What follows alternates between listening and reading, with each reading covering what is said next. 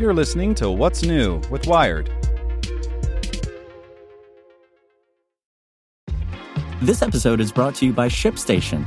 You know, some things take a lot of work, like sending little robots to far-off distant planets. And just as that's challenging, so too is running a successful e-commerce business, especially when there's so much to do. So I want to introduce you all to ShipStation. Now, I love using ShipStation because of its easy-to-use dashboard, which makes managing orders and printing labels a breeze and super smooth. Oh, and the customer service is just out of this world. It's exactly what you need to help grow your business. Sign up for your free 60-day trial at shipstation.com/technews. That's shipstation.com/technews. This podcast is supported by Tools and Weapons, the podcast hosted by Microsoft Vice Chair and President Brad Smith. Each episode features insight you won't find anywhere else from the center of the conversation surrounding emerging technologies like AI. Right now on the podcast, you can hear a special episode where Brad Smith lays out Microsoft's vision for a vibrant marketplace driving the new AI economy. To hear more, follow or subscribe to Tools and Weapons with Brad Smith wherever you get your podcasts. Here's today's spoken edition of Wired. Want a flying car future? Try starting with Smarter Helicopters by Jack Stewart. Visions of the future tend to be clear-cut. Cars will drive themselves. Air taxis will fill the skies. Smartphones will have notches. The renderings and trend reports tend to elide the messy roadmap to that future. Yes, advances in lightweight materials, electric propulsion, and aeronautic controls have put the dream of electric people-packing quadcopter drones within reach. A few more years of development, a few more after that of regulatory wrangling, and boom, takeoff. But while an armada of companies are working on delivering that new class of aircraft, one California startup isn't waiting for the invention of the hydraulic shovel to get in on this gold rush. It's headed into the mines, pickaxe in hand. All of those things have a future in aviation, but it's going to take a really long time, says Skyrise CEO Mark Groden. Instead of holding off until those electric VTOLs are ready, his company is developing tools to make flying helicopters easier, safer, and cheaper by taking the load off the human pilot. It's like the airborne equivalent of Tesla's autopilot, a step between what we have now and the ubiquitous electric autonomous flying machines envisioned by the likes of Uber, Airbus, and Bell Helicopter. Of course, being a startup newly out of stealth with $25 million in funding, Skyrise has plenty of ambition and the associated buzzwords and boasts. Skyrise is the first technology-enabled air mobility company to operate in the U.S., according to a press release. One day we expect to be the largest transportation company in the world, Groden says.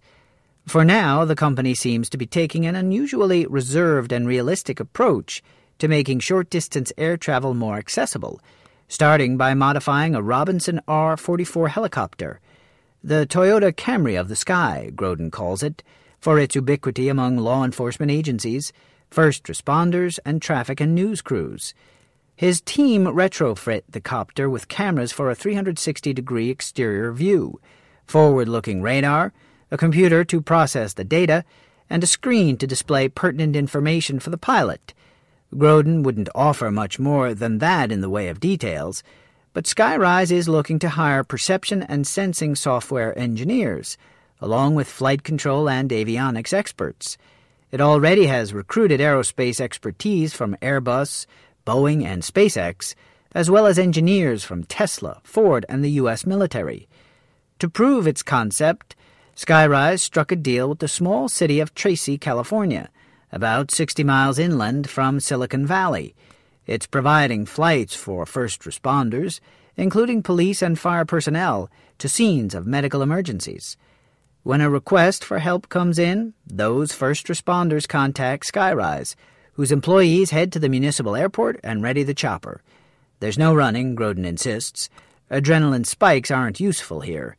The company has analyzed every step of a deployment, aiming to reduce the time it takes to get into the air.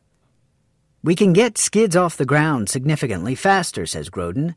The company doesn't want to give away all its secrets yet, but it involves giving the pilots more information to speed things up without compromising safety. For example, traditionally, a helicopter pilot will do a manual check to make sure the entire area is clear before spinning up the blades. That can even involve opening the door and looking around. With Skyrise's camera, that can be done on a screen or automated.